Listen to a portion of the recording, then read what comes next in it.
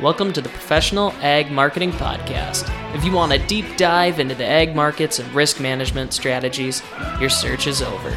Come here after every Friday to get your weekly commodity recap. Trading commodity futures and options involves substantial risk of loss and is not suitable for all investors. This is your host, Mike Miner. Let's get started.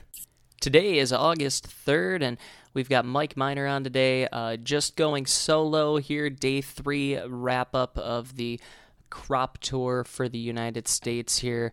And to get started, we had a decent pop on the overnight here. The grain market's back up another 4 cents on corn to $5.98, and we had the November soybeans $13.97, up about 10 cents yesterday. They got whacked a little bit yesterday again with some changing weather models there. We did see a little bit more rain in the Euro model for the western part of the Corn Belt here, and a little bit less in the GFS model, but we did put some more rains in over the next couple weeks. Overall, it's still hot and dry in the western Corn Belt here over the next 2 weeks, but we did see quite a bit of rain yesterday going through the eastern Corn Belt in Illinois.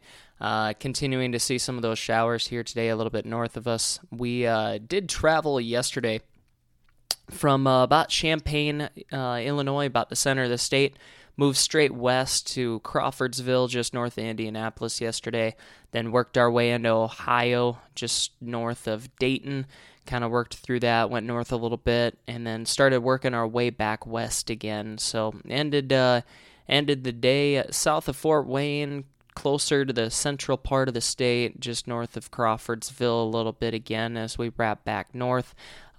Overall, there are large expectations for this crop in the eastern Corn Belt to try to make up for some of the shortfalls of the crop in the western Corn Belt. And what we started to see yesterday was as we moved towards the eastern side of Illinois, some of the samples continued to be a little bit disappointing. And a lot of the disappointing samples yesterday were shorter length. The round counts were still pretty good yet. Maturity maybe wasn't quite there, very similar to some of the 2020 years, something like that maturity-wise over here. But overall, it looked decent. It was just a little bit shorter ear. And we continue to see that at a lot of the stops that we have seen 40 counts, 35 to 40 counts in the past. We're getting the same round count on some of those, but it is significantly shorter, probably 5 to 10 kernel lengths shorter, and a little bit of tip back here and there. And we did see this more on the eastern side of Illinois, kind of where that drought is, and the western side of Indiana. So that did make its presence in the drought map anyways. But as we worked east, it was a fine line between the wet or the dry spot in the western side of the state. You had a small gap where it was kind of perfect between the two, between Ohio and Indiana. And then as we started to get into Ohio, we did see really, really wet conditions into Ohio from this spring and that have started to dry out a little bit. They did get their crop in. Most fields seem to be planted, but they were planted incredibly late from a lot of the reports. So end of May, beginning of June, a lot of corn going in that time frame, and you could definitely tell the difference between the fields that got in early and late. We have a couple pretty good pictures on that anyways, but that in Ohio type area there, that's going to struggle a little bit. Further east, the reports seem to have a pretty good crop into central Ohio. Nothing to complain about in the central part of the state. And then as we worked west again last night, it really didn't take too much time to get back to some normal-looking corn stands, pretty decent consistency across the field.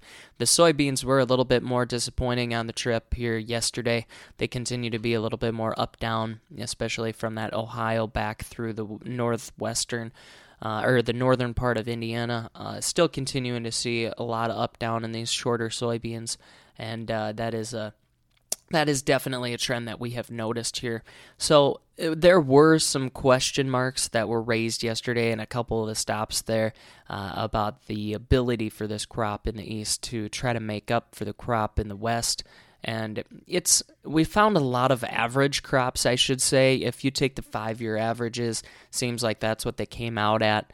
It wasn't fantastic, probably not complete record crops over here, but it's a pretty good crop from what we've seen so far. And we're going to see some really important areas here as we move on the northern part of Indiana and Illinois today. That's going to into Iowa. We're going to go through some really good production areas that we look to try to make up for it. They've been catching some really nice rainfall here through these states here over the past couple weeks, though. You can tell, and it's going to help finish this crop out. Really great weather for Cropville, and it's maybe not going to be a complete record over here, but I think we have good crops in areas that matter, but not quite as good as what I was expecting with the reports going into it. So we're gonna keep that in mind when we come up with some of the final estimations. I know Lucas Peters, he is going to make his way into some drier spots into South Dakota and the southeast part of the state today.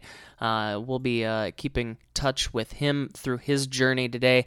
Otherwise, folks, we'll catch you tomorrow. We're going to end up about Cedar Rapids type area tonight and take off and finish our tour tomorrow and have that day's report. And then Friday will be the tell-all. We will come out with our final estimates, talk about the crop tour in general, and really have some fun numbers to talk about. So it'll be interesting. A lot of our numbers are coming in fairly close to what StoneX came out with so far from their report they released here last night or this morning. So that is something to keep in mind too, and we're really looking forward to seeing what these last few days have entailed for us. So if you have any questions, please reach out to us. We'll be around. Thanks. And thank you to all our listeners. Please reach out to us from our website at professionalagmarketing.com or check out our newly added hog-specific podcast named Hog Market Talk that's released every Thursday. Trading commodity futures and options involves substantial risk and loss that is not suitable for all investors.